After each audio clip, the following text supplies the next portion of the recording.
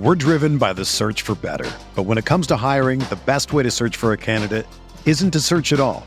Don't search, match with Indeed. Indeed is your matching and hiring platform with over 350 million global monthly visitors, according to Indeed data, and a matching engine that helps you find quality candidates fast.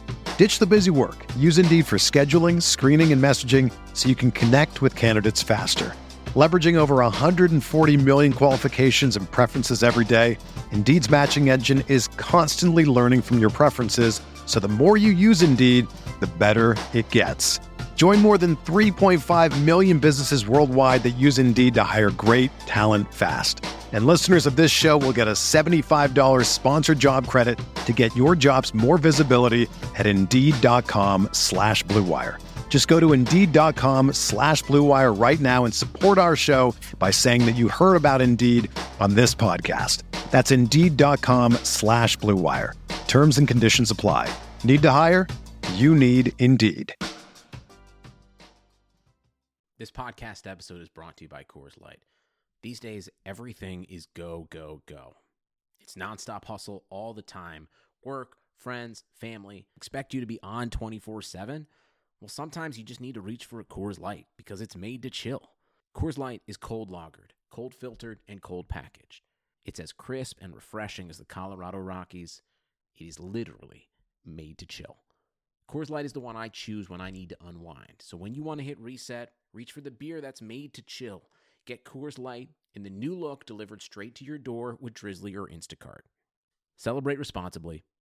Coors Brewing Company, Golden, Colorado. Support for this podcast comes from U.S. Bank. When it's time for a new credit card, the best ones do way more than just buy stuff. And that's why U.S. Bank offers credit cards that make every day more rewarding. Earn cash back, score points when you shop, dine out, travel, or binge watch, or get a low intro APR. U.S. Bank credit cards were designed to fit your lifestyle. So make every day more rewarding and check out usbank.com/credit card. U.S. Bank credit cards are issued by U.S. Bank National Association ND. Some restrictions may apply. Member FDIC.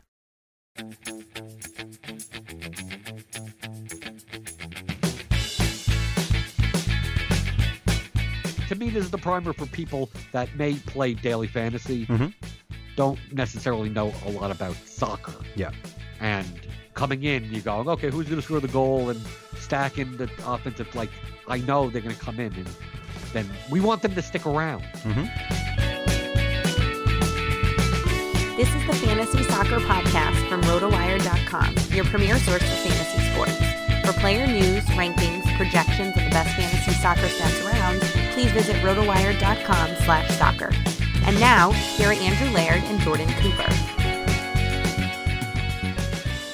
Hello and welcome back to another episode of the RotoWire Fantasy Soccer Podcast. My name is Andrew Laird, Senior Soccer Editor of RotoWire.com.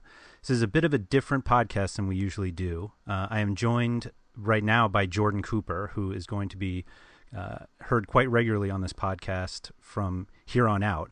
But today we are going to be discussing getting into DFS soccer. So those of you who are regular listeners of this podcast probably know everything we're going to say, but I think we're entertaining enough that you could keep listening. But really this is meant for people who play DFS in other sports and are kind of interested in playing soccer or play soccer every so often but want to get a little bit better. But Jordan had this great idea and we're going to jump right into it. So first off, Jordan, welcome for the first time for quite a while. Right, and you can't assume that people listening that have been listening for a while know these things. I think it's the type of, you want to listen to this podcast, and if you don't know any of the stuff that we're talking about, then that's the reason why you've been losing. Fair enough. That's probably. And also another thing is that I don't know, for the two people out there that are actually fans of Mike Gottlieb, he's not gone. Correct. We're actually just expanding our offering this year, so don't worry, there will be plenty of Mike as well. But we've gotten some very good feedback over the last 2 years that we've been doing this podcast, and one of the consistent ones is just that we would do more of them. So here's more.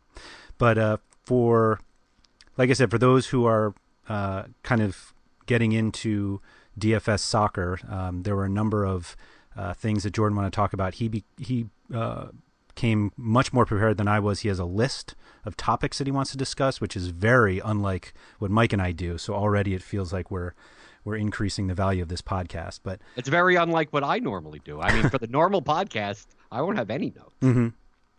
Maybe I'm not sure if this is going to end up being better, but we're going to try. But we're going to jump in. There are obviously a number of different places that you can play DFS soccer. DraftKings is the biggest, but there's FanDuel, which has had some decent-sized contests over the last year with both Premier League and Champions League. Yahoo is getting bigger. There are a number of others. We were discussing a few. Starting 11, Dribble, there's Play the Six. I mean, there's a ton of places you can play DFS soccer. Most of our conversation will help pretty much with all of them, because while they don't all have the same scoring systems, there's plenty of overlap, though I'm guessing most of the conversation will end up squeezing a little bit towards DraftKings just because it's the biggest one. But you wanted to start off with the scoring systems, which obviously makes sense because you need to know what you're looking for when you're playing in these games. So why don't you jump into what you think is the most important things DraftKings wise about scoring? Okay. Well, I mean, first off, the difference between DraftKings and FanDuel is on DraftKings, which is very similar to other sports, that there is a utility position and there is multiple position eligibility. Mm-hmm. So while on FanDuel, a midfielder is a midfielder. It can only be a midfielder. A forward is a forward. And there's no utility position. So it's kind of like basketball, where on DraftKings, like in NBA, like you can pretty much make any lineup you want because everyone seems to have multiple position eligibility. But on DraftKings, you get the one goalkeeper, the two defenders, two midfielders, two forwards, and utility, which you can't use a second goalkeeper, but defender, midfielder, or forward. And on FanDuel, it's one goalkeeper, two defenders, three midfielders, and two forwards. Mm-hmm. Obviously on Yahoo, on any of the other places, I mean, always look to see with multiple positional eligibility, that gives you more room to put together a more optimal lineup than being forced into certain positions. You'll see later on in this episode why that's ultimately important, especially at the forward position. Oh boy, for sure. I'd love for a goalkeeper / midfielder type of position where you, like, instead of a goalkeeper, we could just play a midfielder. Oh, I thought you were going to say the opposite. Like we're going into, it'd be like two catcher fantasy baseball. We're going into two goalkeeper DFS. Really? You want more goalkeepers? Wouldn't that almost equal it out? We don't need to go down this path today. Right. Twice the tilt. We'll get to goalkeepers once we get to the scoring and the positions and everything. But the scoring system primarily on DraftKings. If you're playing on other sites, I really consider, in looking around on different scoring systems, you have DraftKings scoring and then you have everything else. Yeah. So what applies to DraftKings really only applies to DraftKings.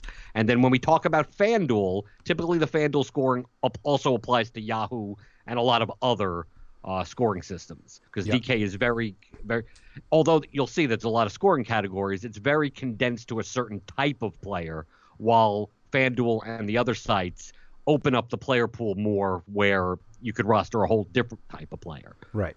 So yeah, we'll go into these in more detail, but for everybody who doesn't follow soccer much and like, well, isn't it just goals and assists? There are so many different categories that stat providers have that allow these games to use different stats and make scoring a little more exciting than just waiting for the one goal that happens.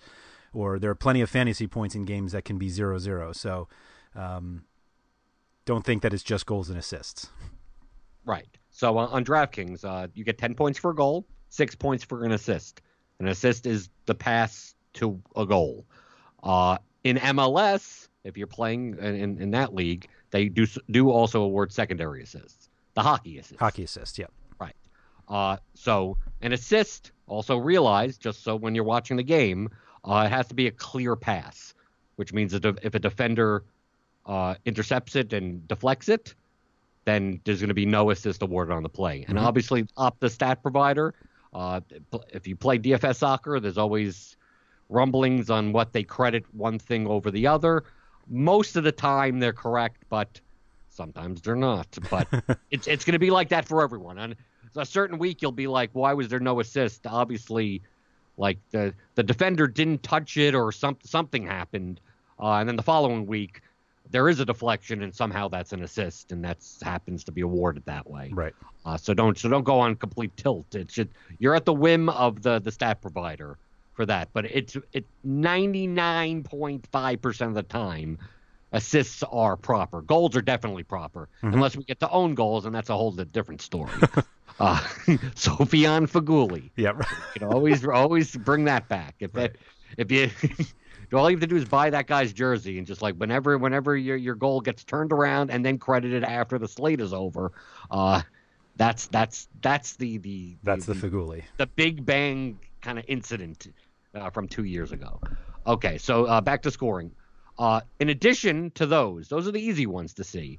You have a shot. Pretty self-explanatory. Any time a player hits the ball towards the goal to try to score. A shot on goal is different. A shot on goal is a shot that's hit towards the goal that the goalkeeper saves. So on every shot on goal, there has to be a goalkeeper save. So if the guy shoots and hits the post, that's a shot. If a guy shoots and the goalkeeper tips it, that's a shot on goal. So it's not just on the frame of the goal. There needs to be a save on the other side. Goals are also shots on goal. Right. So right. It's either a goal or a save is a shot on goal, not just a save. Right. So if you do score, that's 12 points total. You get credit for the goal, the shot, and the shot on goal for DraftKings scoring. Okay, now we get into the real peripherals. We have 1 point for a foul drawn. If the player gets fouled, you get a point. Typically that happens if the guy's dribbling the ball, try to pass a player, defender comes in, makes contact, whistle blows, foul is drawn.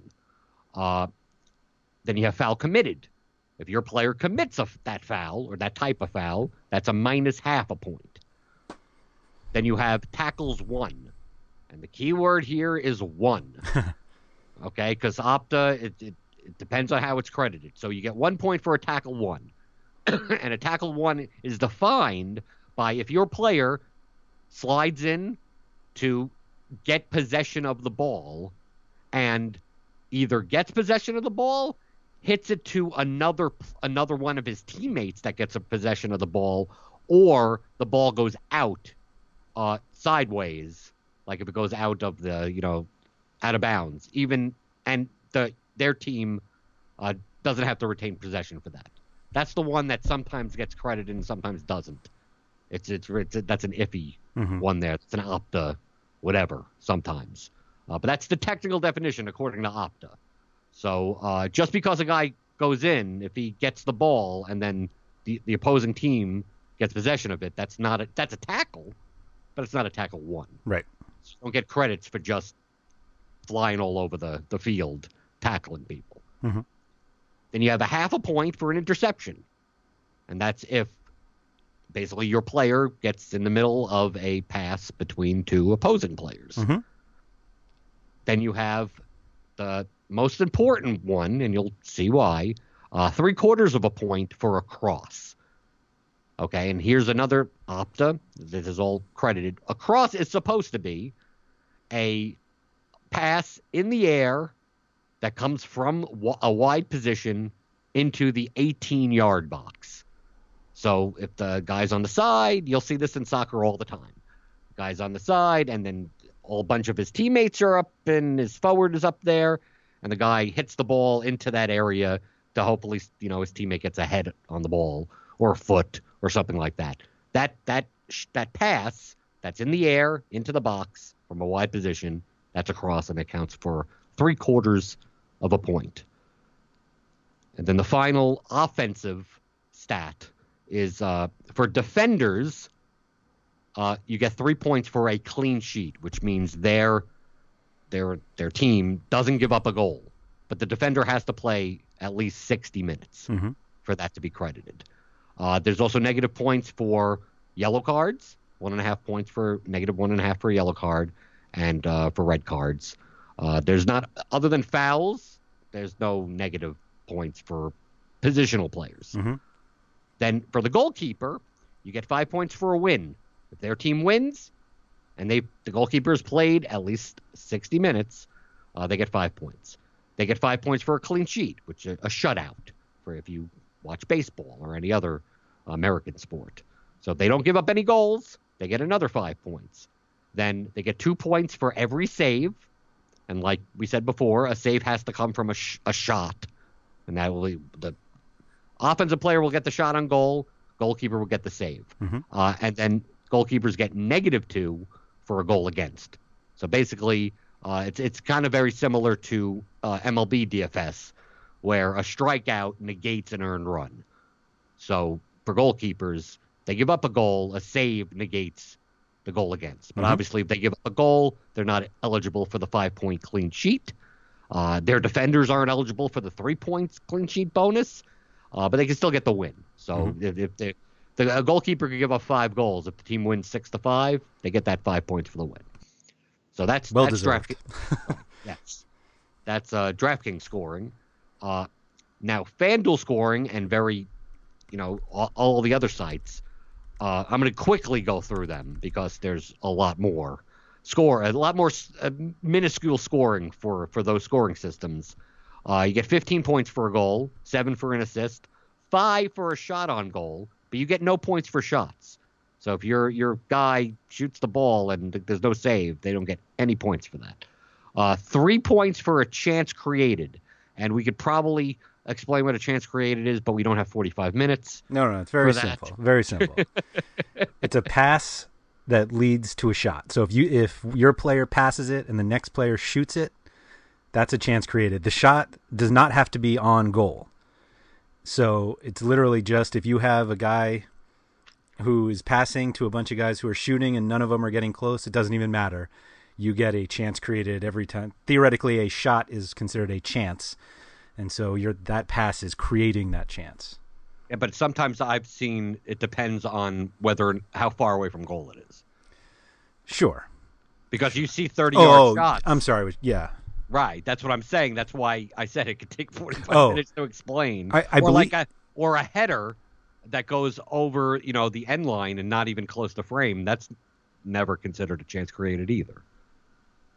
But that's technically a shot. Like on DraftKings, the guy that headed the ball is going to be, that's why. Why do you think I said it's kind of a weird? It has to be a normal pass into the 18-yard box area. It doesn't even have to be in the box, but like a corner that gets headed by the center back and it flails away. The center back gets credited with a shot, right? That's but not a chance. Corner is not a chance created. Huh? I didn't realize that. Right. No wonder I'm losing. I think it also has to be, although that example you just gave negates that, but I believe it has to be a fairly quick shot from receiving the pass. Like you can't pass to somebody and have them dribble 10 yards and then take a shot. That's not creating anything. Look at all these qualifiers. You said it was so simple, and I'm like, no, it isn't. Yeah. Very simple. Right. Okay. More on FanDuel. You get 2 points for a tackle. It should be tackle 1. FanDuel calls it a tackle, but it is tackle 1. 2 points for a block, which is if a defender blocks a shot, not a pass, because if you intercept the pass, that's 1.5 points. Then you get 1 point for a clearance, which a clearance comes from a pass. So like a defender will be credited for a block if they deflect the ball on a shot. But a clearance is when like a cross comes in and a defender heads it away or kicks it away. So that's the difference between blocks and clearances. Mm-hmm. Then you get 0.5 point for a foul drawn, which is lower than DraftKings. And then you get 1/4 point for every 5 passes completed, which it sounds like, well, there's tons of passes. Well, you're not loading up on passes. Typically, that's like kind of a floor. The middle of the pitch, center back types, may accumulate 2 or 3 points total, but it's not something that you necessarily. It provides points for kind of everyone, but not at a rate where, truthfully, you really even look at. You don't need to target it. Yeah, exactly. Right. And then for goalkeepers, you get 10 points for a clean sheet, 3 points per save, and -1 for a goal against. And there's no win bonus on FanDuel. Mm-hmm. So those FanDuel stats are very similar to other Yahoo, they count all of these other kind of defensive peripherals. And that's why you'll see that on DraftKings, while defensive peripherals barely get you anything, that's why you don't typically take defensive type players on DraftKings. Mm-hmm. While on FanDuel, defensive type players are completely the top ones are actually sometimes better than the offensive players. Right. Yeah, I mean, the Yahoo scoring is obviously not exactly the same as FanDuel, but they basically, the point of both of their scorings and a lot of other sites is just to increase the player pool of guys that you would play, which is why you get more points for interceptions and tackles. And while, so they want to do that so that your defensive players are more valuable, or rather valuable enough that you would consider them. Whereas DraftKings, because of one key stat, you likely will never consider them. Right. Unless you need a punt play, it's a short slate, that type of thing. And on that note, I actually think opening up the player pool is worse. It's certainly, as weird as it sounds, it's more variant. Right. That's the better place. If you play DFS in other sports, it makes it so that so many players are fractionally close to each other that you could pick nearly anyone. I mean, right. I've said that on FanDuel. Other than forward, practically, you could. I mean, in the defender position on DraftKings, I mean, it's a lottery. You could eliminate half of them, but then you still have you could 40 defenders, and right. You just look and you go, who happens to be the one that clears 18 shots this game? Because it's going to be one of the two central defenders. Yep. But one could have 18 clearances and one could have 2. Mm-hmm. And then the next game it could flip flop. So you're looking at stuff. That's what I mean by better or worse. Typically, not even variant, but predictive and non-predictive. Mm-hmm. And I think for daily fantasy, as opposed to the season-long game, the more predictive it could be, I don't want to say easier, the more skillful it is. Yep. That you could pick certain matchups and certain conditions where you're more sure of what's going to happen rather than where, okay, who gets goals? Yeah, you could semi-predict that. You go, who's most likely going to score?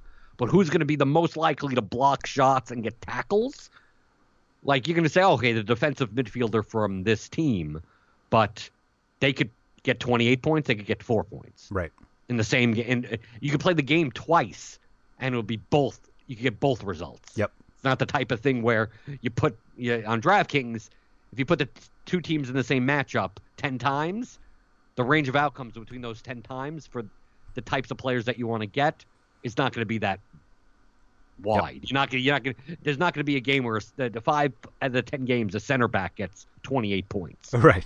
Like, it'd be 1 out of 10, if he scores. And if he doesn't score, then 3 points for him. 5, something like that. Right. So why is DraftKings different? Why is it different? Well, they set up their own scoring system. I don't know. No. I mean, what makes them different? That was an attempted segue into the cross conversation. Oh, crosses are the most predictive stat that there is. And that's why on DraftKings, even last year, they had to nerf the scoring for that because it became almost too simple. Mm-hmm. And for the people that knew what they were doing, especially when they had the 11-man rosters, yep. Where you just load up. I miss those days. Where you literally don't care about goals. Mm-hmm. Like, I'm rostering forwards that as long as you're playing wide, like, I don't care. You're going to rack up, 8 crosses. It's like 8 crosses and a couple of tackles and a shot. Like, that is a goal. Welcome aboard. Right. But we're giving away exactly, this is how you have to think when you play DFS soccer compared to other sports, where in NBA, you're looking for like minutes on the court type of thing. You're looking for, the pace of a team. Fast-paced teams, more points could happen in the game. So this is very similar to that, where teams that cross a lot are going to be more predictive. Teams that play through the middle and don't cross a lot are going to be much more variant. Mm-hmm. You're not going to get a lot of those floor peripheral points off of crosses where you're looking at the team going, they're favored, but you're not even sure if you could take any of them Mm-hmm. because like you're playing for goals at that point, which could be a great GPP strategy. But if you're looking for safety, you're kind of looking around going, I don't know, there's no one on Arsenal to take, like that type of thing. Right. The cross is definitely the foundational stat for building cash lineups. Right. For DraftKings. For DraftKings, correct. Because no other site cares about crosses. Right. So now if you're getting into soccer and maybe you watch, once every 4 years during the World Cup, like, okay, I'm going to get involved in the Premier League and Champions League. And there's tons of leagues. I mean, DraftKings has been good as I say, soccer out the butt. There'll be interleague slates with Bundesliga, possibly Serie A, the Italian league. You could do MLS, Mexican league, Championship, which is the second division in England. And a lot of times they'll build it on like interleague. So it'll be like whatever games are going on Tuesday at 2:45. There may be a French league game, 3, La Liga, Spanish games, and 2 Italian league games. And it'll just tell you, here's a 6-game slate from all the leagues. Right. So if you want to get familiar with that, but the prime ones in DFS soccer, the bigger contests with more participation are going to be Saturdays and Sundays for English Premier League, Tuesdays and Wednesdays when the Champions League plays. They don't play every Tuesday or Wednesday, and Thursday for Europa League. Mm-hmm. If you don't know soccer, Champions League is when all the top teams in Europe play together. So they'll play in their own domestic league. So it'll be the top couple of teams from Italy, the top couple of teams from Spain, the top couple of teams from England, like the top team from Belgium. You'll get all these teams, and they start out with 32, and they play these group stage games, and then it gets into a knockout format. And Europa League is similar. It's just like kind of one step down. Mm-hmm. So instead of the top 3 teams in Italy, it's the 4th, 5th, and 6th place, and then that's where you get kind of the weird, the top Azerbaijani team, and then you have to go searching for stats, right, on who takes set pieces for some Kazakhstani team that qualified through 4 rounds of the Europa League qualifiers. Mm-hmm. So soccer you can play every day if you want. Yep. The bigger contests are going to be EPL and Champions League though, but you could always throw in a couple of bucks, and you could play, $3 GPP, and have your fun. Put on the games. If you're in the United States, it's in the afternoon, and I don't know of any other daily fantasy sport that is in the afternoon, other than maybe baseball on 1 or 2 days a week. So feel free to just throw in a lineup. But if you don't know the teams, and a lot of times even I don't. When we come to the Europa League, you just look and you go, I've never heard of this team. Right. So it happens. Oh, they're in Bulgaria. Okay. Right. Or even teams that come up from the lower leagues into mm-hmm. the top leagues, and you're not as familiar, or there's a lot of rotation. The squad is turned around. They sign 4 guys and 3 guys left or whatever. The first place to check out, and it's very familiar in any other daily fantasy sport, is obviously the betting lines. Or sometimes called the Vegas lines, even though it's not centralized in Vegas, but whatever. So I go to oddschecker.com, which will give you a swath of different betting sites and the lines for them. But I mean, you could do Bovada, you could do any Paddy Power, especially the English ones, Ladbrokes or something like that. But the 3 main ones to look at, and this is from a general perspective. Like, don't just look at these and go, I'm done, I've solved it all, and then just put together lineups. But just to get a sense of where the public is and what the betting lines are, you're looking to look at the money line, which is similar to any other sport. Done, like minus 140, minus 380, plus whatever. The only difference is that in soccer, there's also a line for a draw. So always put that in perspective, that you may see lines that kind of just don't add up to each other. You'll go, how could both be underdogs? How could it be plus 140 for one team and plus 180 for the other? It's like you start saying, I'm going to deposit as much money as I can because I can bet on both sides and win. No, in soccer betting, a draw is a loss. because you have to bet the draw. Right. So it's not like a wash in other sports where if there happens to be a tie, then it's just a push. Then you have the total, which similar. You get the money line. You'll see, minus 135 at 2.5, which means, the over-under, 2.5, 3, 2. Remember, it's soccer. There's not that much scoring. Okay? Right. If you see over-unders of 7, that means it's going to be like the Germany versus like your high school team. Yeah. Like it's going to be one of those games, which, by the way, the difference between other sports, especially American sports are primarily a closed system. Baseball, basketball, football, like it's all parity. So like, while one football team could be the winning Super Bowl team versus the team that got the first draft pick, in soccer, that's a normal game. Like the top team in the Premier League versus the last place team in the Premier League is going to be favored more than any American football game the entire season. Yep. Like you may look and go, oh, so-and-so is favored by 20 points. It's like, no, like Man City versus Brighton is going to be more than that. Mm-hmm.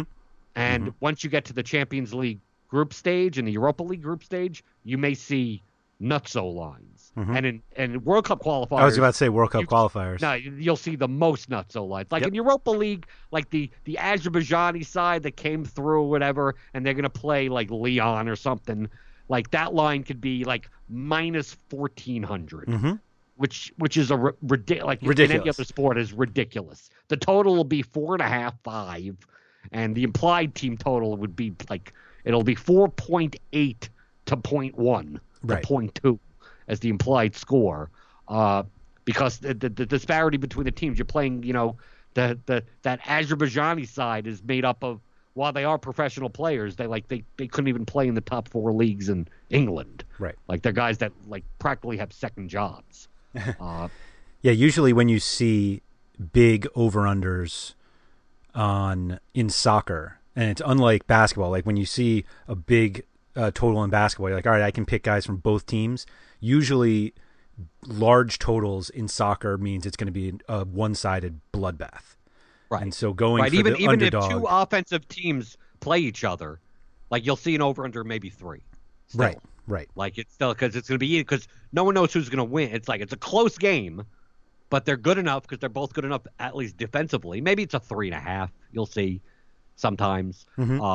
But if you see 6s and 7s, I mean, in World Cup qualifiers, that's they're the lines that don't exist. Like it's that bad. Like Germany versus Faroe Islands is minus 14,500. Like it's to the point where some sites don't even take wagers, or they won't even take a wager over like $100, right, or whatever, because it's just like, yes, the over/under is 8.5, because Germany, like if they don't score 9 goals, they actually failed this game because they're playing against like 11 dentists. Right. Right. But a lot of times, I in the past, although they've done it more so recently in the past summer, that they actually try to leave those games off the slates. True. Oh, because it makes it it's almost boring to me. It's like, okay, how many Germans do I need to take? I need to take 6 Germans and one guy from each, because you have to. And if you have 3. You have to pick 3 teams of players. So, which gets into the fact, just to mention, if you're coming from other sports, and we'll get into it a little bit more, but just to put it in your head, because I think it's extremely important, stacking in soccer doesn't work. So if you're coming from baseball, usually. Yeah. Now, there are 2-game slates where, you have no choice. But if on an 6 to 8 game slate, typically picking 5 or 6 guys from the same team is not a optimal move, even in GPP. Sometimes there's a rare case, but I'm just trying to, Andrew, to dispute the notion, because a lot of people play MLB and they go, well, which team to stack? Because that is a viable strategy. Or in football, you got the running back, the wide receiver, the quarterback, the defense, and go, this team's going to win, 41-0 type of thing. Where in DFS, they'll get enough points amongst the 5 guys the thing here in soccer is that it's possible that the forward scores 4 goals. There's 2 assists because 2 goals don't even have an assist. And then you look at your 5-man stack and you see one guy with 56 points and the other guys with 3. Right. And you go, why did I lose? I have the 56-point guy. It's like, no, because other people just picked the 56-point guy and picked in other games everywhere else. Right. That type of thing. So just put that in your mindset when we get into, systems and DFS construction. But the last betting line thing is, if you need it, I hate the prop markets because it's so, you can't go by them that much. But if you have no clue, goal scoring odds. Mm-hmm. And you're particularly looking at what's called anytime goal scorer. Because you could also bet on the first goal scorer. But really, you're looking for who's going to score a goal in the 90 minutes or whatever in play. And it'll show you. And a lot of times you'll see, just so you don't get kind of flummoxed, that obviously the forwards are going to have the highest goal scoring odds for the teams that are favored.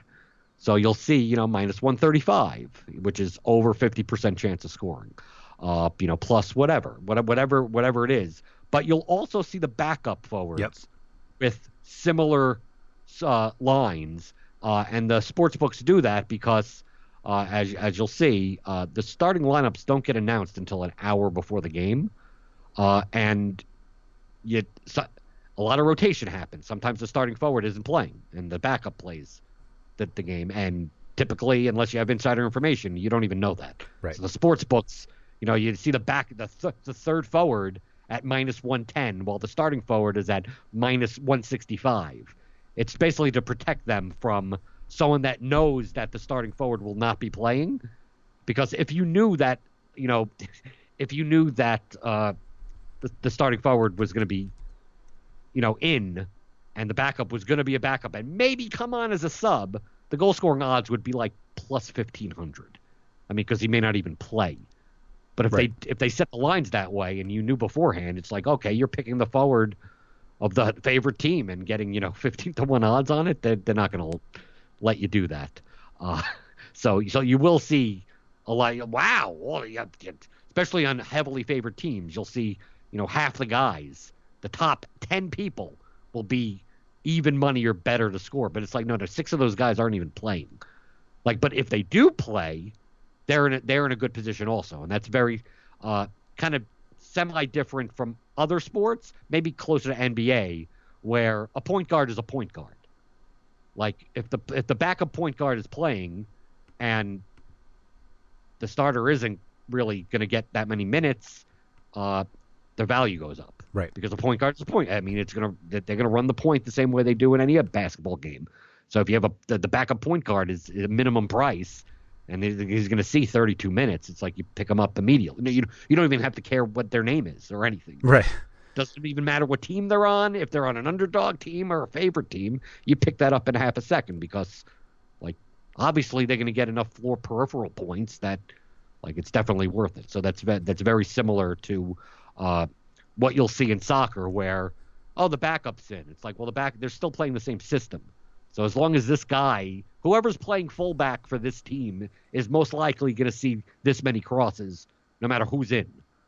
So you'll see that when starting lineups come out for DFS construction, a lot of it focuses on, is there a backup fullback playing? Because typically they're priced down. Yep.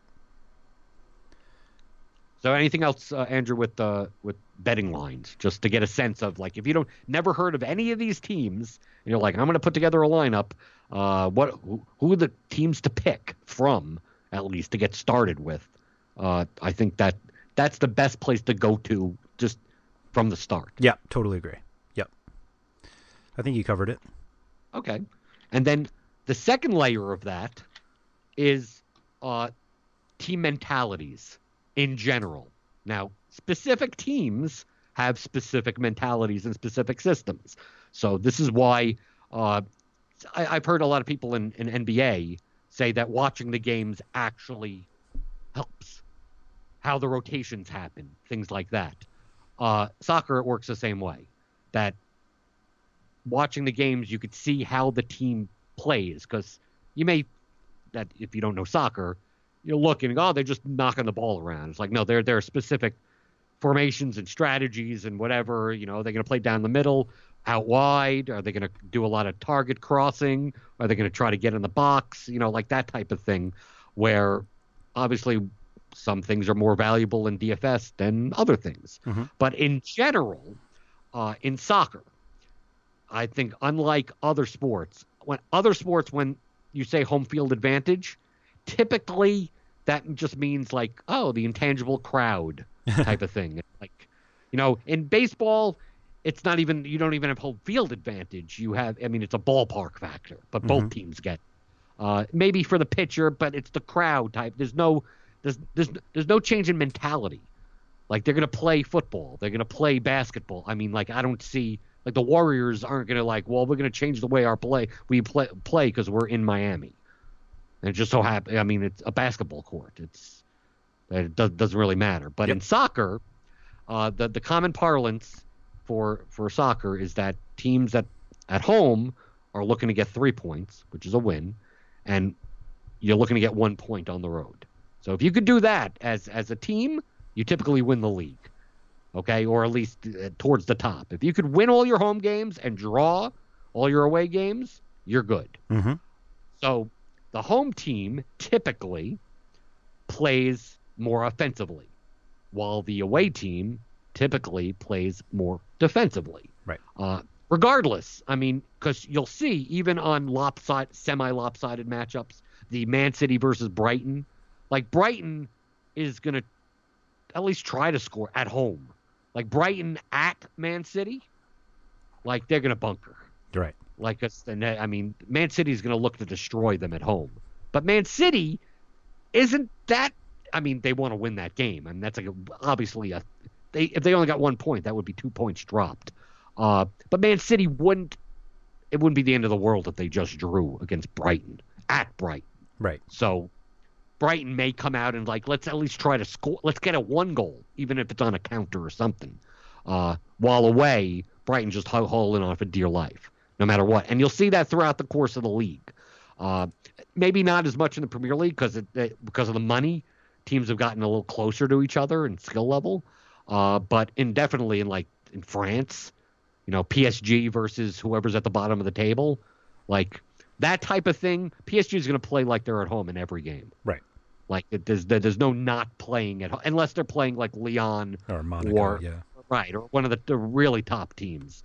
But the 16 teams underneath that, like that, every game is a home game. Barcelona, unless they're playing Real Madrid and Atletico Madrid, every game they're playing like it's a home game. Right. So it doesn't matter. You could, they're away, so maybe I don't take Messi. It's like, no, I'm sorry. It doesn't care if they're home or away. Looking at the betting lines, favorite versus underdog.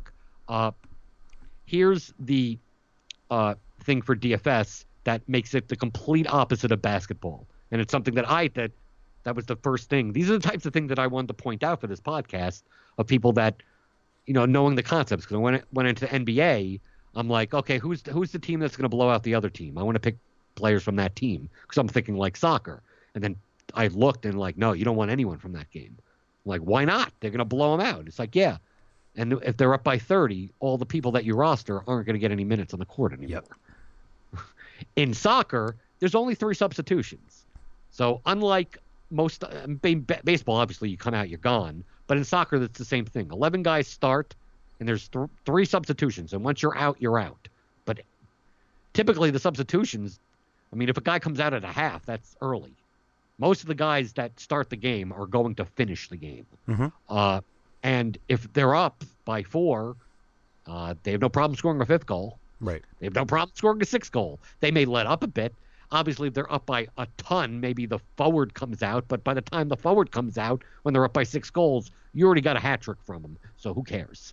Type of thing. So when you look at the lines, you want, if one team's going to blow out another team, those are the main guys to look at. Mm-hmm. That's where the goal, from a predictive perspective, you could predict that there's going to be goals from that team in that game. Who's most likely going to score them? Then you look at who plays for the team. The games that are closer, who knows what's going to happen? that's very much match flow based. Lopsided games with heavy favorites, you don't necessarily have to worry about match flow, because the match flow will be one team will have 80% possession and the other team will be holding on for dear life. Right. I mean, it's going to be the whole game. The away team, the underdog team, is just going to try to counter. Basically, we're going to try to hit the ball up when we get the ball back, and hopefully our fast striker can get on the end of it and nick a goal or something, or get a set piece or something. The underdogs in those games, there are situations where you would take it, depends on the slate or whatever. Typically, you're not rostering anyone from, right, because they're not going to be in an attacking mentality. And for DraftKings, pretty much all the scoring is attacking. Mm-hmm. So FanDuel, all the other sites, that's where you take the set. It's so counterproductive. On FanDuel, it's what team's going to get beat up. I want the goalkeeper and the defenders, right, because they're going to be clearing and blocking and all that type of crap. Exactly. But on DraftKings, you want the teams that will be attacking the most. Then you'll also see, even in the betting lines, you'll see some like, I thought this team was great and this team is not that great, and how come it's like predicted to be a counter? You always have to worry about consider form and rotation. So form just means, are they playing well? Because in soccer, unlike I think other sports, especially baseball could be up and down. I mean, you get certain hitters that may be slumping, but teams that have lost 3 in a row are looking to grind out points in their next match. Right. Their goal is to not lose, not right, necessarily to win. Right. No matter, they could be a 6th place team. It could be, Liverpool. It could be Southampton. But if they've had a string of bad results, the bad loss and they lost to Burnley or something, and it's 2 losses in a row, they may not be high flying the next game. Mm-hmm. They may just look at it like, let's get down to basics. We'll win 1-0, even though we're up against a crappy team. So always look at form and rotation, especially for the top teams that will also be playing in the Champions League or the Europa League, but also understand in domestic leagues there's also cups. So like the whole, the FA Cup in England is like all the teams in England play a tournament. It's similar to the NCAA tournament, but it's played during the season. Right. So you'll see it's like, oh, I'm playing EPL next week, and it's like, where's the slate, DraftKings? It's like, no, because that weekend was marked by the FA as an FA Cup weekend. Mm-hmm. So you'll see Liverpool play, some team from the 5th division and whatever, and then DraftKings may actually have slates for that. But typically in those matches, they put in like backups. Right. Like the easier the matchup, like top teams will rotate players in. But sometimes they leave certain players in for those matches. Like you may have 1 or 2 playmakers that are in for those. They may not play 90, but if they do play 90 and they have a game 3 days later, it's possible that guy doesn't start. Mm-hmm.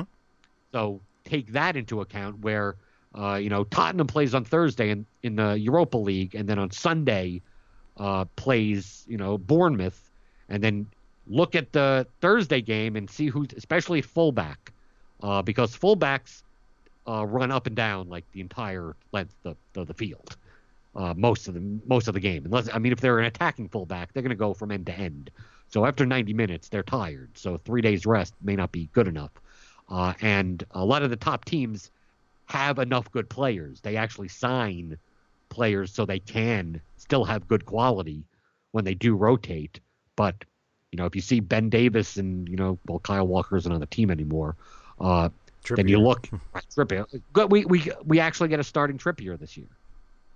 Right. We'll see. He's hurt now, so. It was just all an elongated tease. My favorite is the guy who's replacing him is Kyle Walker-Peters. Right. So you get another Kyle Walker. You just get another Kyle Walker.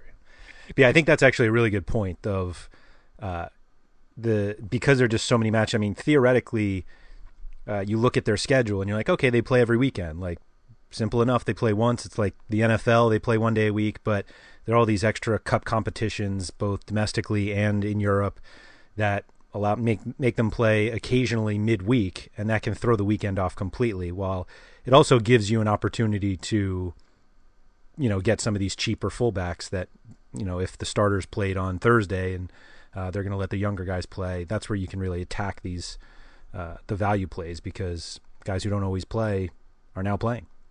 Right, and that leads into systems and positions and formations and things like that, because you're getting into soccer from another sport like baseball. Obviously, you're picking batters, so it doesn't matter what position they are. But in basketball, you have centers, forward. They do certain things.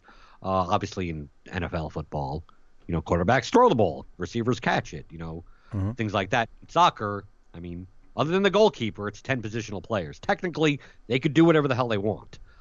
But certain players typically have certain types of responsibilities. So in looking at where people are lined up in the starting 11, you could guess what they're going to be doing during the game. Right. Comparing that with the team's mentality. Are they going to be attacking? Are they going to be defending? And then the more that you know the teams and the league and the players, you could look at a starting 11 and see two guys rotated in and go, oh, they're going all out attack. And you look at the last, and to a layman, you look at the last formation, it's the same formation, just they switch two guys. But if you know those two guys, like, oh, those two guys can't play defense. Right. Like, that guy's not going to track back. Or but the formation, like, that gets posted on Twitter or something, like, makes it look like a 4-2-3-1, and you're like, that guy ain't staying there. Mm-hmm. Like, Townsend ain't playing as a wing back. Like, that ain't happening. Like, he may be lined up there. They may have showed it as a 3-4-3, but I'm telling you, Townsend will not be getting any tackles won. He'll just be flying his head. It'll be like a chicken without his head. Great for DFS when it comes to crosses and stuff. Right, I was going to say, just sending in crosses. Right. But you may look at that side and go, well, the defensive midfielder who can at times be a left back, like, most likely they're going to have that defensive responsibility there, and Townsend will be playing further up the pitch. Yep. Like that. These are the types of things you'll look at. So just in general, positions. I mean, I know we're getting down to 101. You have the goalkeeper, the guy that can touch the ball. That's the easy one. He has a distinct responsibility. Then you have center backs in general. Center backs are defensive players that play in the middle of the pitch, center back. All of this makes sense because they're all called exactly kind of where they are. Right. The center backs on attack are the furthest back. So they're going to be anchoring. They're going to be at the midway line, at the furthest during open play. So don't expect them to be getting assists or goals in that position. They're going to be way back. They're going to be distributing the ball. If someone hits it, they have to go all the way back and go all the way around. They're really not going to get involved in attacking play whatsoever. And because they're in the center, they tend not to cross because you have to be out on the wing to cross. Right. But center backs do score goals from another thing that we'll talk about in a little bit, because they tend to also be the strongest and tallest players. Okay, so fullbacks are same type of position. They're primarily a defensive position because they're the furthest back from the goal, but they play on the wings. So they play on the wide positions, and they're called fullbacks because they go the full length up and down. So on defense, they're the last line of defense on the wings.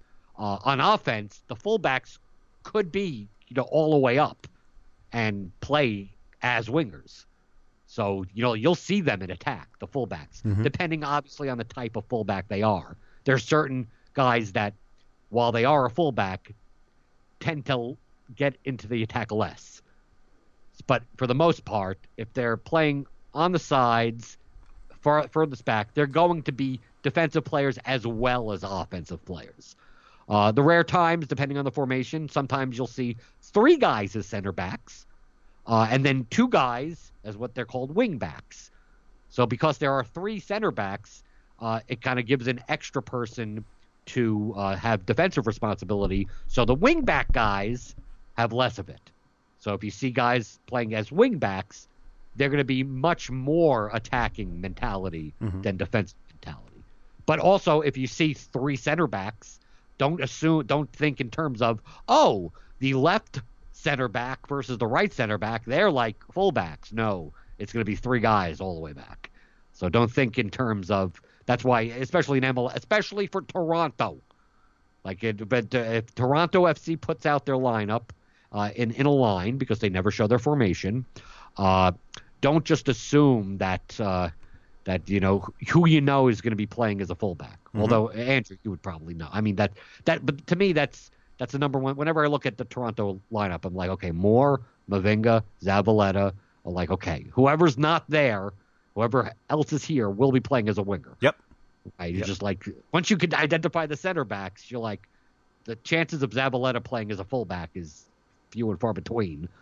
So most likely it's going to be this Hasler guy that came in, whatever. Like, okay, 2,500. Give me a fullback. Done. Yeah. I'll also add that the formations, like, teams don't have to stick with these formations. Like, that's just kind of what, basically, it's always Opta kind of expects them to. I mean, it's the announced lineup and the announced formation, but any sort of adjustment can be made. And so, we obviously have to rely on them. Theoretically, that's where they line up because we don't know if the manager's willing to change. But all of the formations we have on RotoWire too. If you check the box scores for the specific games, we show full lineups to make it a little easier. We have a field with little dots on it that shows where you are. So it's very clear when there's 3 in the back because there's 1, 2, 3 circles with guys' names on them. So those are the easiest ways, I think, to kind of recognize who your fullbacks and wingbacks are. Right, unless it's Mexico. Right, we don't have Mexico. We actually don't have MLS either. We just have the 5 Euro leagues, which should help for the interleague slates that don't include championship and obviously all the Premier League stuff. Right. Well, but that I'm highlighting the fact of what you're saying. Like when it comes to Mexico, no matter what they're listed as, no matter what on the field, it doesn't. Just put them in a lottery ball. Yeah. Like center backs could be playing as attacking midfielders. I mean, like it doesn't matter what it shows on a screen or what they show on Fox Sports. It's like I look, and a lot of times it was so much easier with Rafa Marquez. Yep. Because you knew what he was going to do. Right. It's like no matter where he's lined up, he's going to end up being kind of like the defensive midfielder. Mm-hmm. And then everyone's going to move around him. And then you could look and go, okay, Leon's going to tuck in. And then this guy, and then Pineda is going to do the. Okay, now I get it. But without him in there, and they're throwing in people, especially this past Gold Cup, just wait for Mexico's lineup to come out and just predict who's going to be playing where. And just hopefully you get it right. Right. Right. So to continue with the positions, then you have better way to put it especially for DFS purposes, wide players and central players. Because central players, I mean, you could have different formation, 4-2-3-1. So you have 4, the 2 center backs, the 2 fullbacks, 2, the 2 central kind of defensive midfielders. Then you have 3 attacking midfielders on top, and then 1 forward furthest up top. But the most classic formation is 4-4-2, which is same 4 in the back. Then you have 4 in a line, 2 centrally, 2 on the wide, and then 2 forwards up top. Sometimes those forwards could mix around. Sometimes one forward will play on top of another forward. Mm-hmm. Sometimes they'll play Sometimes you'll also have another popular one is 4-3-3. So you still have the 4 in the back, then you have 3 in the middle, and then 3 on the top. And looking at each of those formations, you could kind of get a sense of how they're going to play. So, for instance, on DraftKings, because crosses are so predictive and they provide the most floor, you can really only cross from wide positions. So, a central midfielder, even if they're playing as a central attacking midfielder, is most likely not going to be generating crosses. They could be generating shots. Obviously, they get an assist and goals, but most likely they're going to be playing centrally. The guys in a 4-2-3-1, the 2 guys on that 3, those are more likely going to be crossing the ball. The fullbacks are more likely to be crossing the ball. Those 2 guys, especially if there's 2 in the back, sometimes you'll get a 4-1-4-1. But that guy that's playing as a defensive midfielder, and that's why sometimes it's called a holding midfielder. Sometimes it's called, destroyer. If like Conte or someone like that. Their whole role is to break up play. Like they're not offensive players at all. Sometimes that defensive midfielder is a deep lying playmaker. So they're there to anchor. They're playing kind of as the point guard. The problem is that their passes are 40 yards from goal.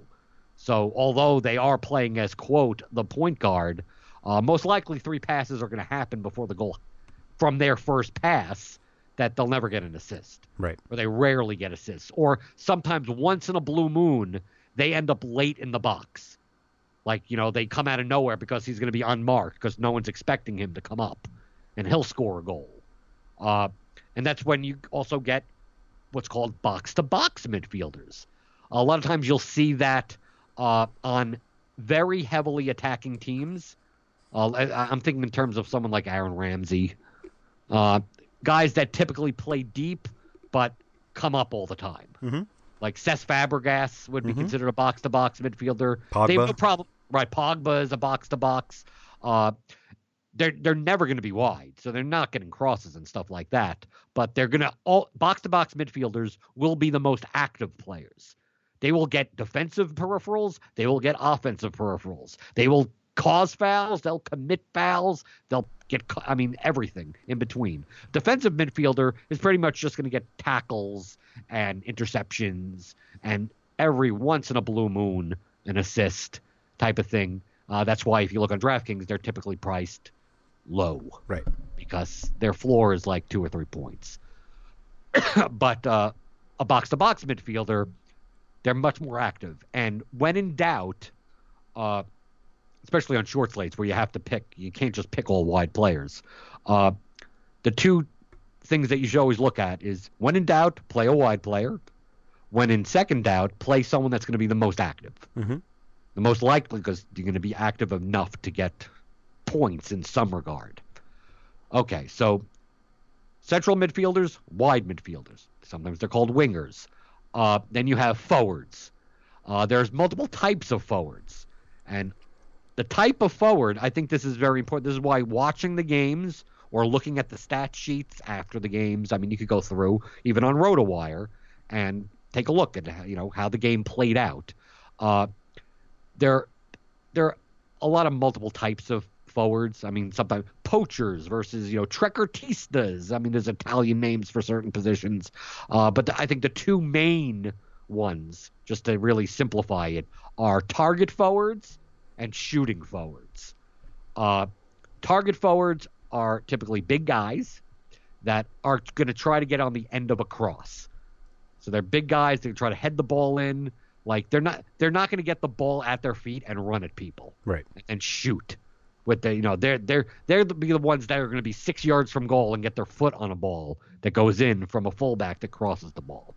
So in the Premier League, someone like Christian Benteke, he's the first one that came to my mind. Right, he's a quintessential target forward. Olivier Giroud is a target forward, even though Arsenal doesn't play that style.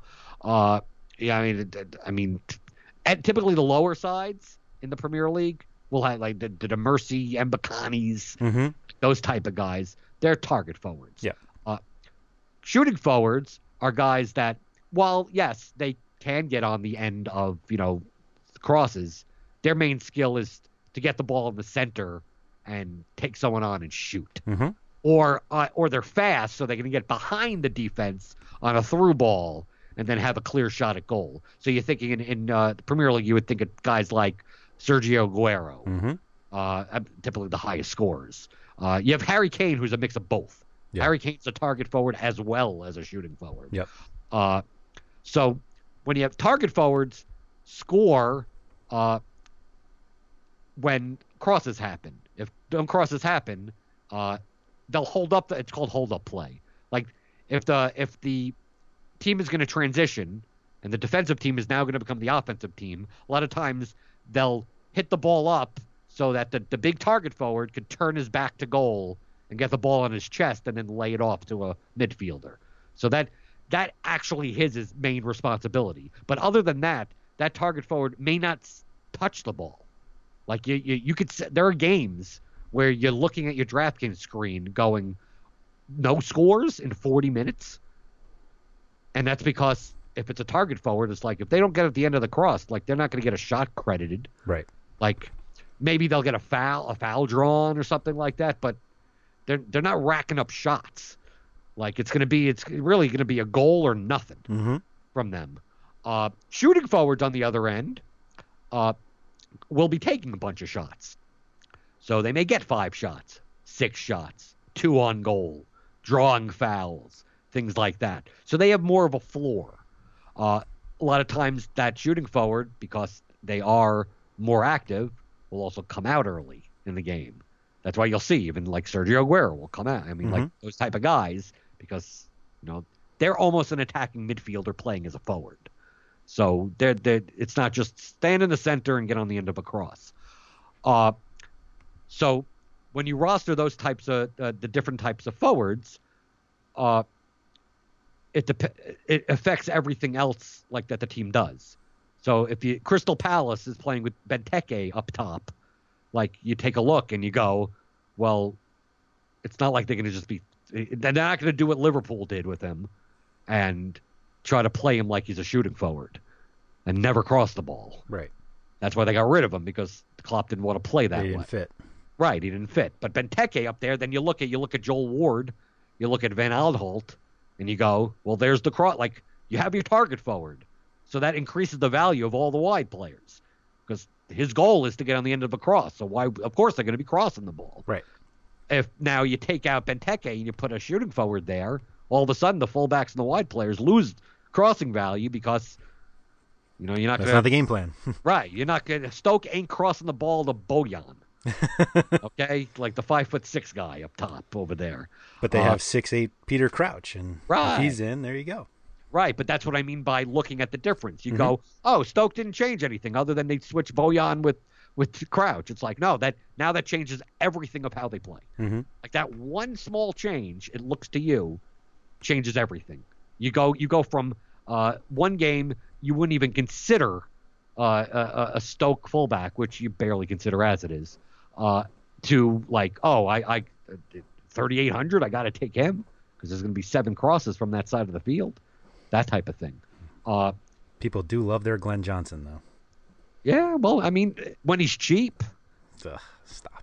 But that's the point about looking at lineups, because, I mean, one of the biggest things with soccer, which I think is probably the biggest variable that the other sports don't have, is we find out lineups so late. I mean, basketball, they obviously can change up to the very last minute, but you have a fairly good idea of who's going to start, whereas in soccer, we get 60 minutes between when the lineups are announced, and some teams are even a little slow. The Premier League, they're always like clockwork, but when you start to get into MLS or even some of the other European leagues, they can get a little slow, and you basically have 60 minutes to build your lineups. And if there's one guy who all of a sudden you get your cheap fullback or your cheap wingback, that opens up, that could totally change the way you've built your lineup throughout the entire week, because now you have all this extra salary to play with, and now you can upgrade in so many other positions. So it's one of those that not only is that time so important, but it's also not worth playing if you're not going to be around for that hour before lineup lock, because so much can change. You're going to be at such a significant disadvantage,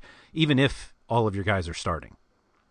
Right, but it's not even similar to the NBA. Like NBA, the reason you have to watch Twitter is for late scratches, right? Like they're not going to play. But in basketball, like a guy that doesn't start could still have the same value, because Fair. Yep. They could substitute in and out all they want. But a guy that doesn't start in soccer should not. I mean, someone emailed me for the Ask the Shark column about, like, is there an instance where substitutes, you would roster a substitute, and this was before international champions. I was about to say, yeah. They threw that right back at you. We'll show you when you can. Right, we'll show you by having preseason slates where no one plays for more than not even the goalkeeper. You can't even get a clean sheet out of Peter Cech or something. Right. Whatever. I didn't play any of those slates for that very reason. I'm like, come on. Yeah. They have 11 substitutions and they make them all at the half. And then some teams don't. So it basically comes down to who gets to play 90 minutes. And if you have the guys that play 90 minutes, you win. Right. And that's also another important point for people that don't play soccer, because the substitutions or whatever, playing time matters.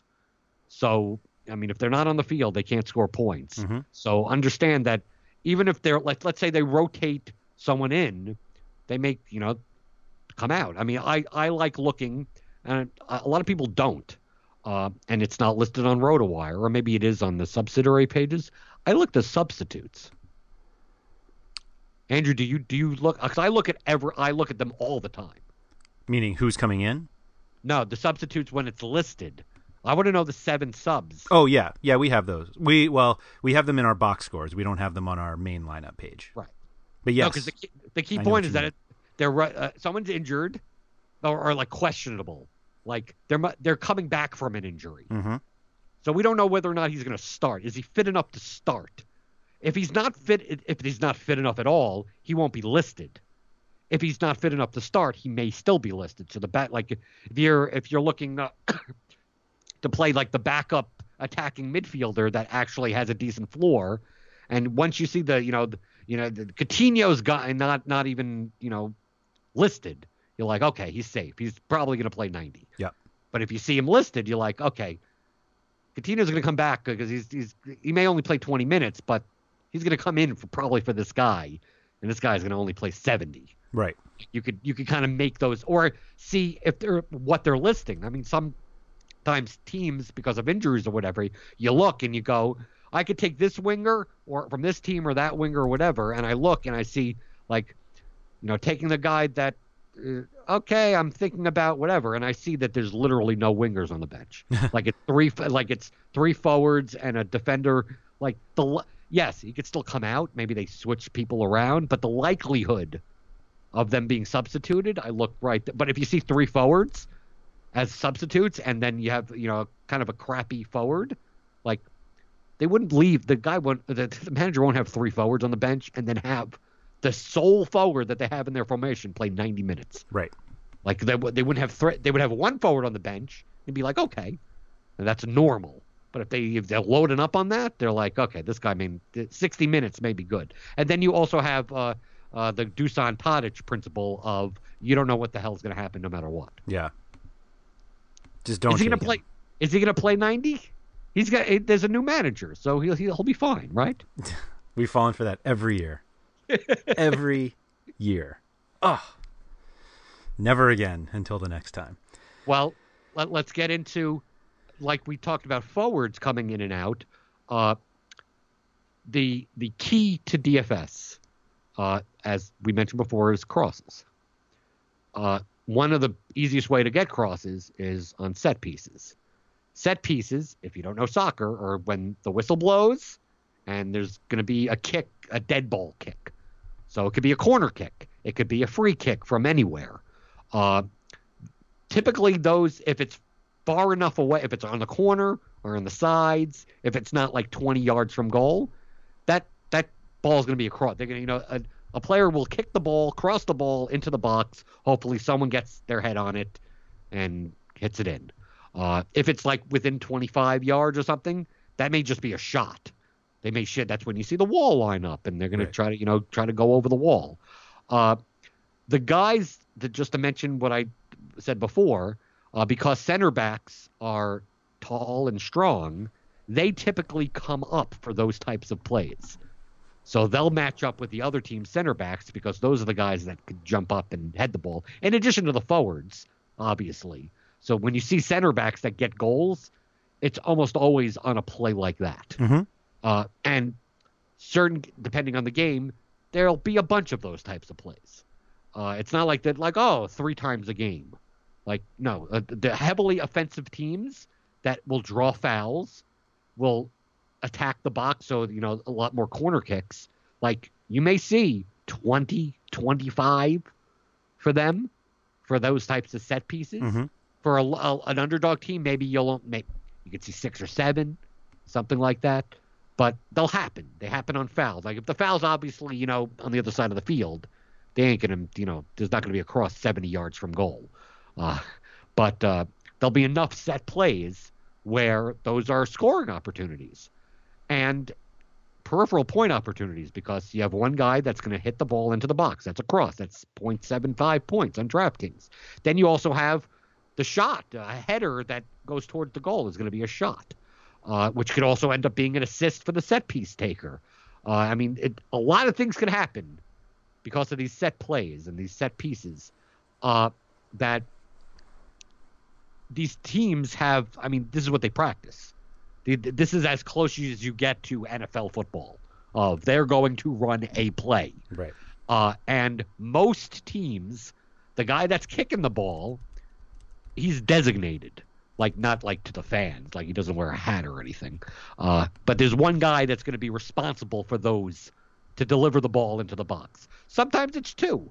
Sometimes it's multiple guys. Sometimes one guy takes it on the right side, one guy takes it on the left side. And it can be anyone on the team. I mean, look at Daley Blind last year, whatever, man, a center back taking set pieces, which makes it even more absurd where you're like, you're taking a center back, but he gets set pieces, and then if he doesn't, then he's not taking set pieces, and then you start banging your head against the wall because now you're rostered a $4,600 center back.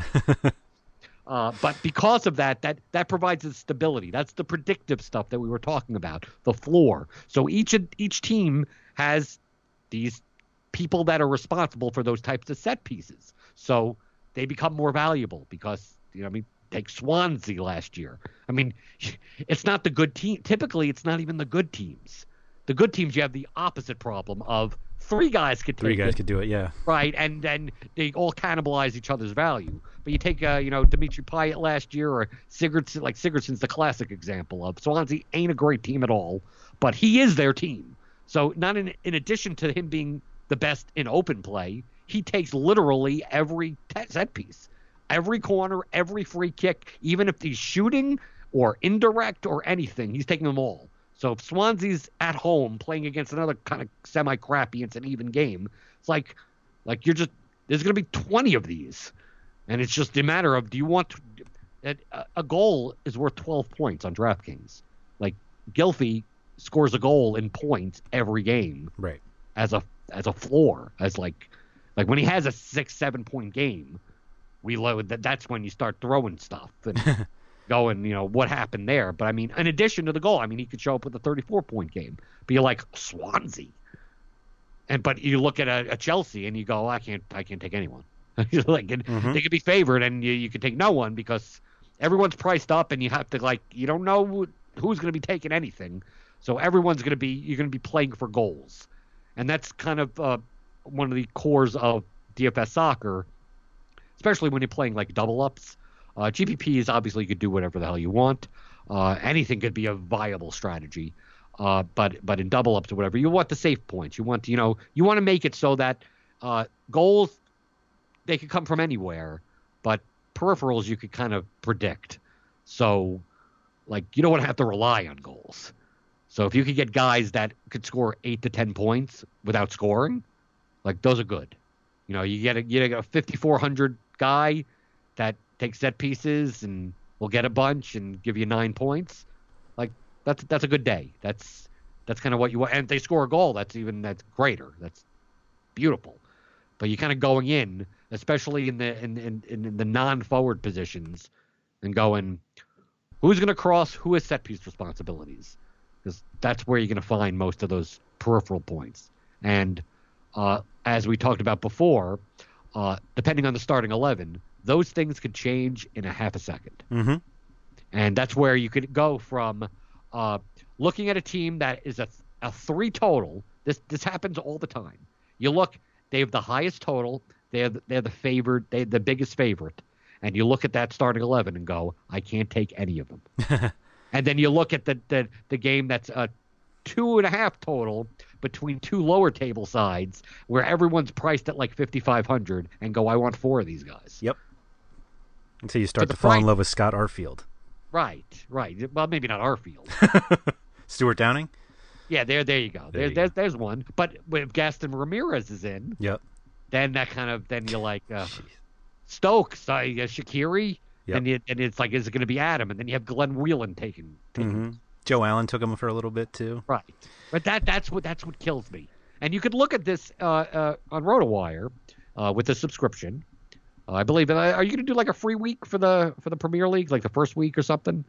We do a free 10-day with no credit card required. So okay, so there you go. So for the first week, you could go. Well, I don't think the first week matters because who knows? There are no stats left. Right. We have all the stats from last year, but right, the last year. But maybe wait for the second week then, and it'll show you all those DraftKings types of stats. The RotoWire stats page if you have a subscription, will show you. So you can, I mean, one of the things that Andrew you put on the cheat sheets is like corners, corners taken, and just look at the past games and see, who takes, because most likely the guy that's taking corners is also taking the other indirect free kicks, right? Type of thing. So, and then you could also look and see the minutes and go like, when so and so was out, who took them? Mm-hmm. When these two guys are in, who takes more of them? Or sometimes you'll see 4-3, and you'll go, okay, it's one side or the other side, or they just rotate or something, whatever, however they decide. But that's a good way to go through and go, because you'll see an hour before lock, starting 11s will come out, and you'll see Southampton with Tadic and Ward-Prowse and Stephen Davis, and you go, who's taking them this week? Yeah. Like, we don't know. Like, and that's what ends up happening is that it cannibalizes, because that's the worst situation. You want the situations like what happened in MLS, yesterday or whatever with Vancouver. Like I wasn't on anyone on Vancouver that game until I saw that it was Bolaños with no Teixeira. No Teixeira, yeah.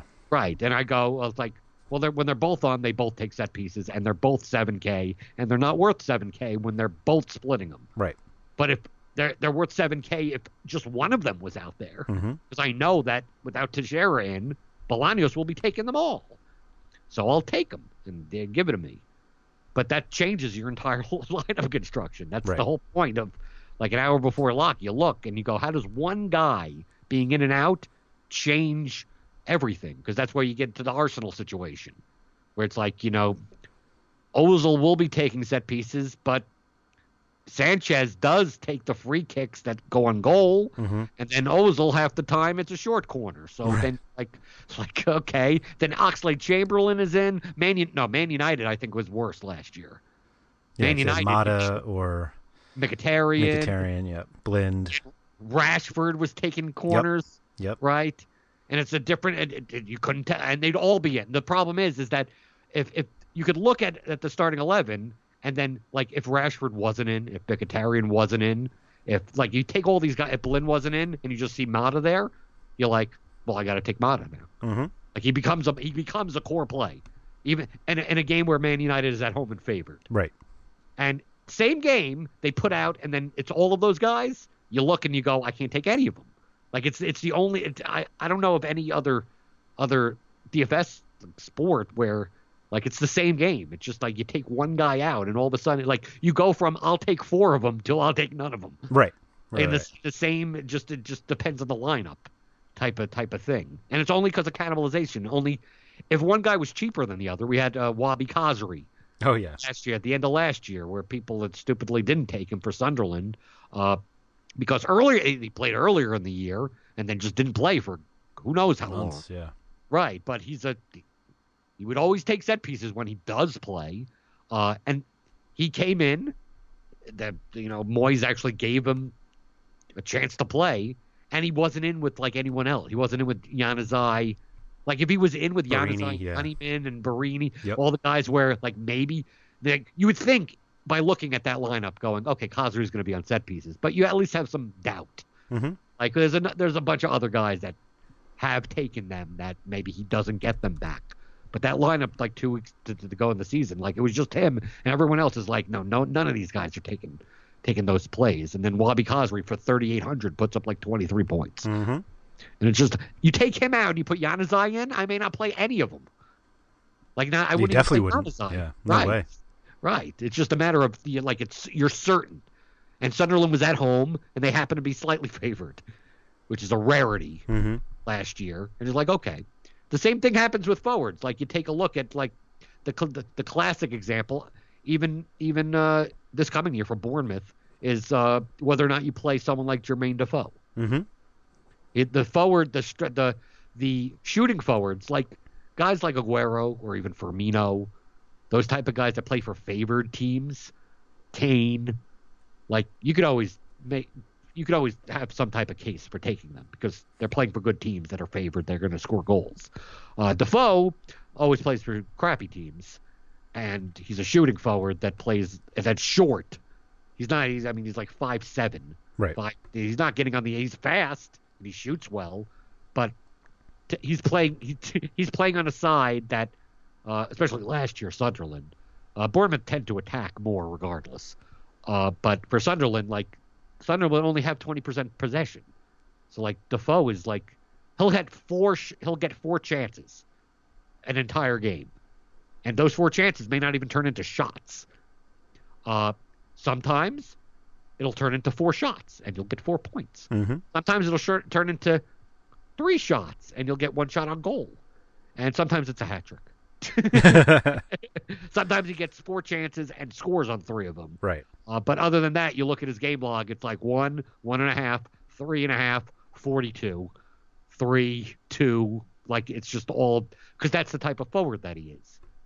So in looking at how much they're worth, those type of forwards that are boom or bust are good GPP plays. Right. And depending on the price, cash plays if they're very cheap and you need a punt type of thing. So like obviously we all know in DFS the cheaper that someone is, the less they have to do to make value. Mm-hmm. So I don't mind, if a guy like that is playing, if it's 2 crappy teams playing against one another, and they're playing one of the younger kids that is that type of player, and they're like 3,800 at forward, like if they only get 2 points, that doesn't really kill you. Mm-hmm. But based on the matchup, maybe they do score 2 goals. For 3,800, maybe you take the risk, but at 8,000, you don't.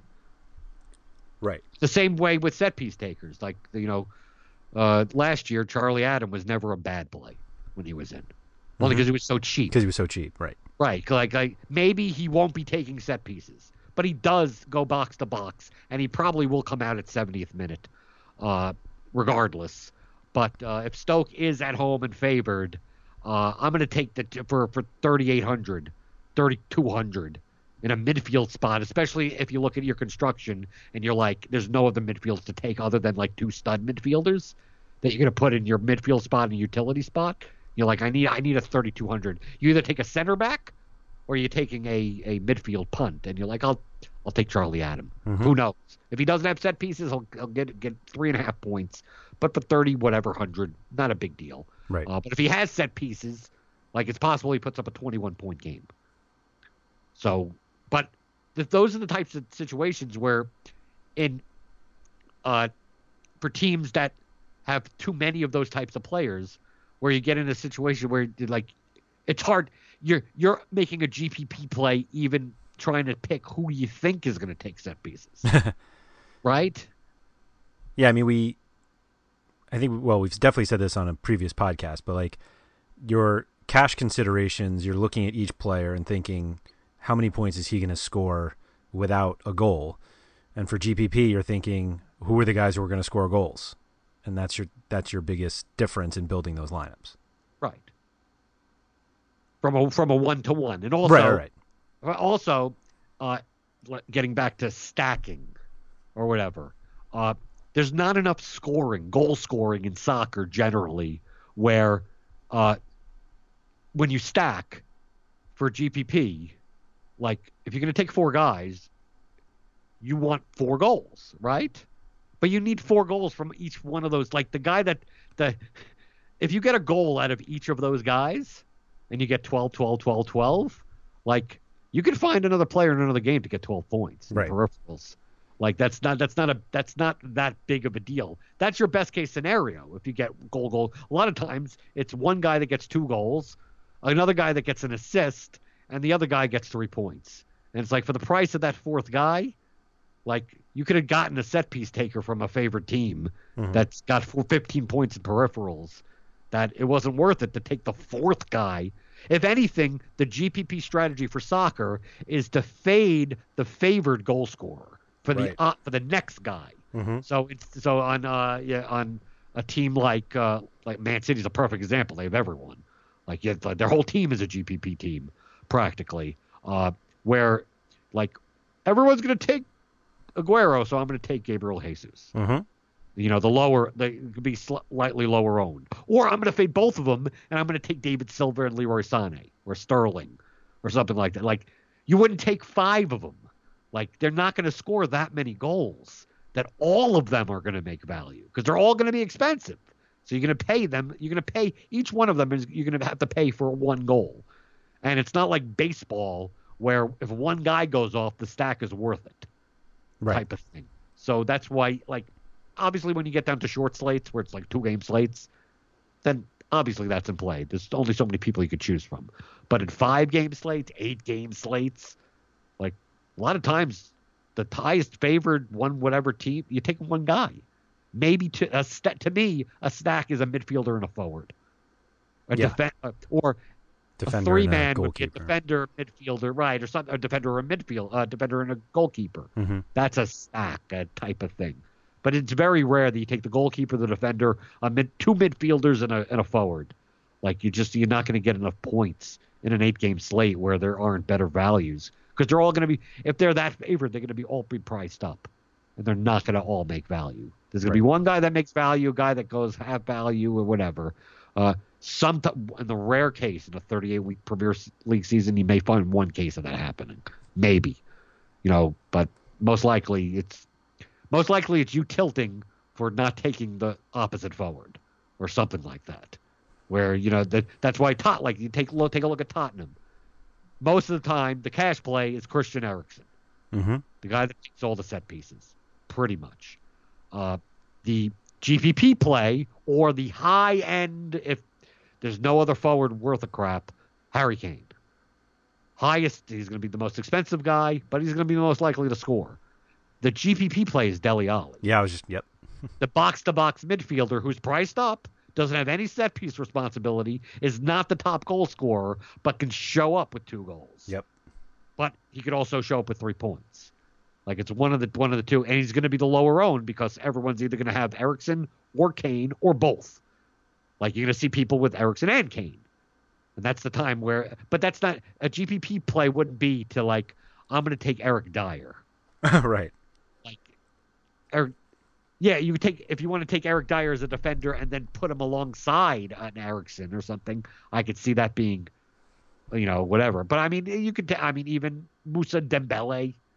At least he's somewhat attacking, whatever. But it's much better to say I'm going to take that guy and fade all the other guys. It'd be like Tottenham's going to win 1-0 and it's going to be on a Dembele goal. So all the guys that took Kane are all going to be done.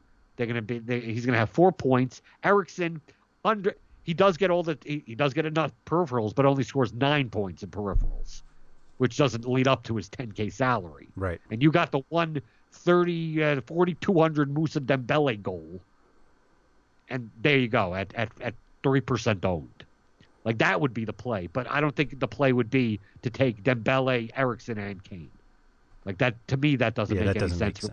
Right, for a GPP, either take the chalk or fade the chalk, one of the two. But it's a stacking mentality, or I could see taking the defender, taking a set piece.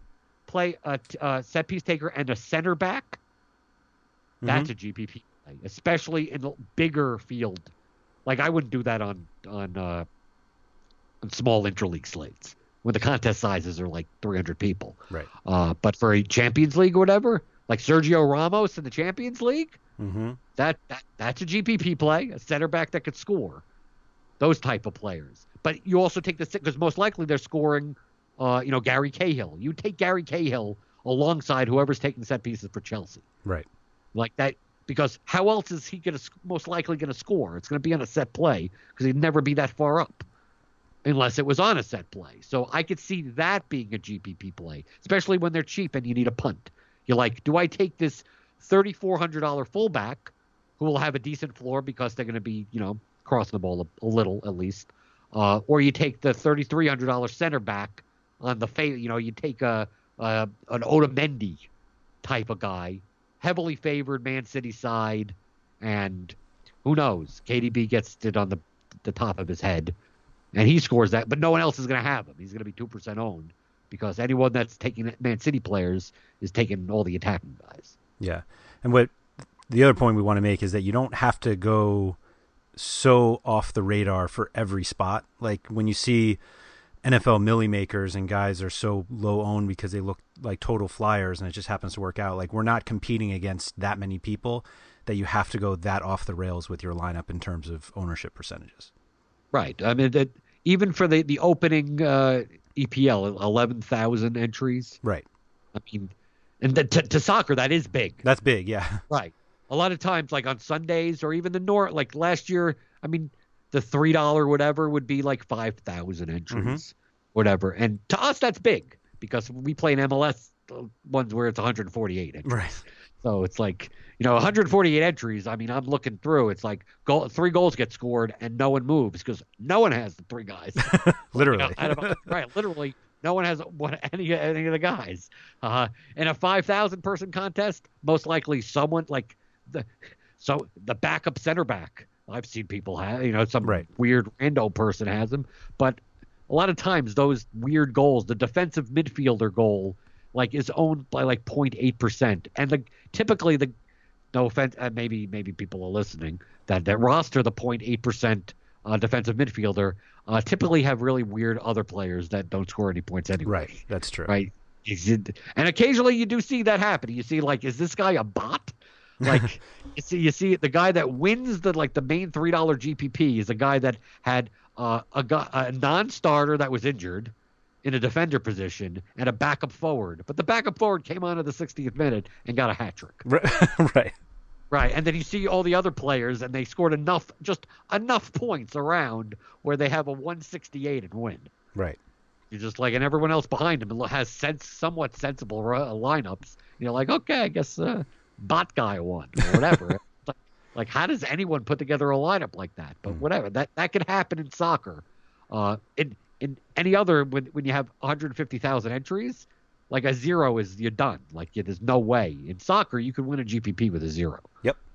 I mean, it's much even in 5,000 entries, most likely not going to happen. But you can, and it's not the type of thing. You need a 60-point player with 1% owned. Like, anyone that could score 60 points is never going to be 1% owned. Right. Soccer is much more predictive than a lot of other sports. Like, except for MLS, because MLS just I don't even, Andrew, you have to tell them to stop playing MLS. Is just I do well in MLS, but it's such a roller coaster ride. Yep. Of okay, it's going to be Dallas at Philadelphia. Okay, this game is going to be like nothing, because Dallas is so much better team and Philadelphia is so horrible. And then it's like Sapong gets hat trick. Yep. Right? I mean, like, how does it happen? Like, I know if Philadelphia is going to score, it's going to be Sapong. Like, he's the forward, obviously. But in this game, but they're playing against Barcelona, and then but it's MLS Barcelona, so that means that, like, you would think that Messi scores 18 goals, but it turned. And obviously, if Barcelona do score, it will be through Messi. Will be. Yep. Right. And if the Union score, it will be through Sapong. But you're like, there's no way that they score.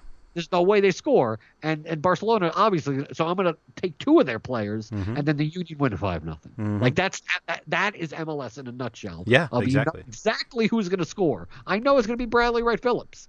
I know it's going to be Fernando Adi. I know who's going to score in all these games. The problem is that no matter how favored they are, they lose 4-0. They're at home, right? It's the Impact Montreal playing against the kids team, right? They're playing against 6-year-olds, and you're like, okay, it's going to be Jamali, it's going to be Piatti as a GPP play. It's going to be and then the 6-year-olds win. Yep. Convincing. And and the 6-year-old, who's going to score for them. Right, but you would never take them in that game. Right, in that specific game. That's MLS. EPL, it's the opposite. Right. EPL, it's like Man City will definitely beat Brighton. Just a matter of what one of the 5 guys score. Right. You don't know. I don't know. Arsenal, it could be 4 guys going to score. But they're going to score 3. You don't know where the hell they're going to come from. But it's very rare that Arsenal maybe not Arsenal, but Man City. Arsenal has a track record of going to Bournemouth and losing whatever 3-0. But most likely in EPL, the favorite teams will win. Yes. Just a matter of like, oh, they won 4-0, and I have a piece of none of the goals. Yeah. I picked 2 guys on Man City, and I have a piece of none of them. None of the goals. It's Zabaleta to Otamendi It's the Yaya Toure brace. That's what gets Right. everybody. Right.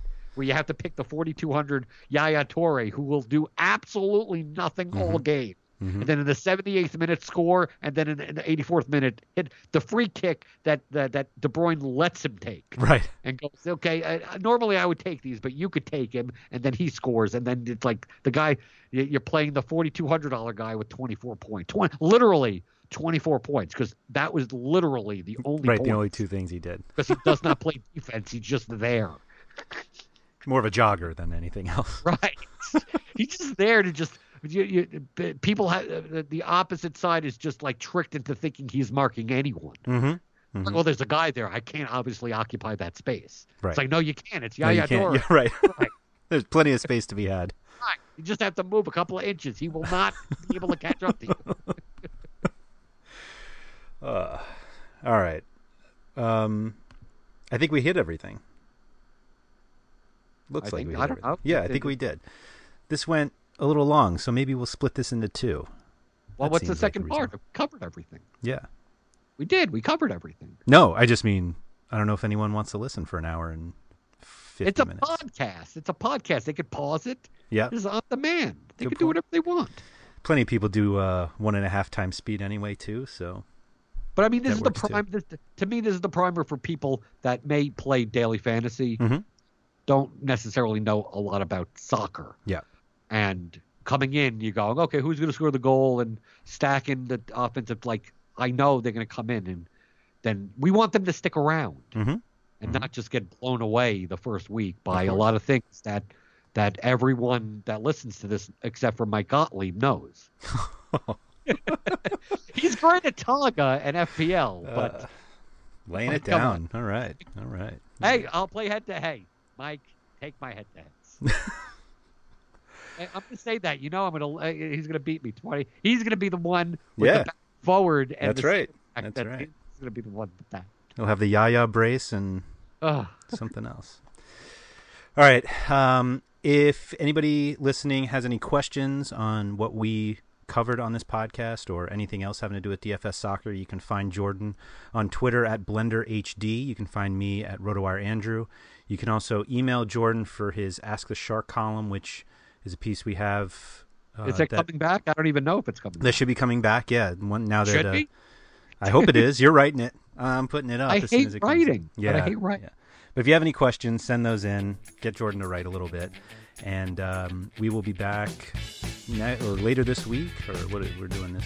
So in a few days to talk about Game Week 1. But hopefully this primer helps you out to come in and play some DFS soccer. Jordan, thanks so much for helping us through that. No problem. I'll be here all season.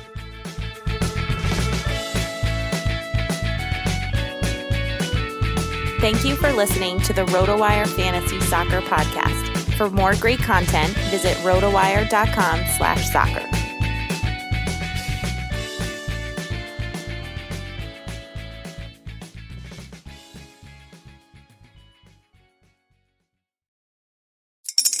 Spring is in the air at Littleton Coin Company, and we want to help you brighten your collection. Visit us at littletoncoin.com all month long to enjoy 15% off your purchase. With a wide selection of coins, paper money, supplies, and more, Littleton Coin Company has something for every collector's taste. Use promo code SPRING at littletoncoin.com for 15% off your purchase all month long. Restrictions apply. Littleton Coin Company.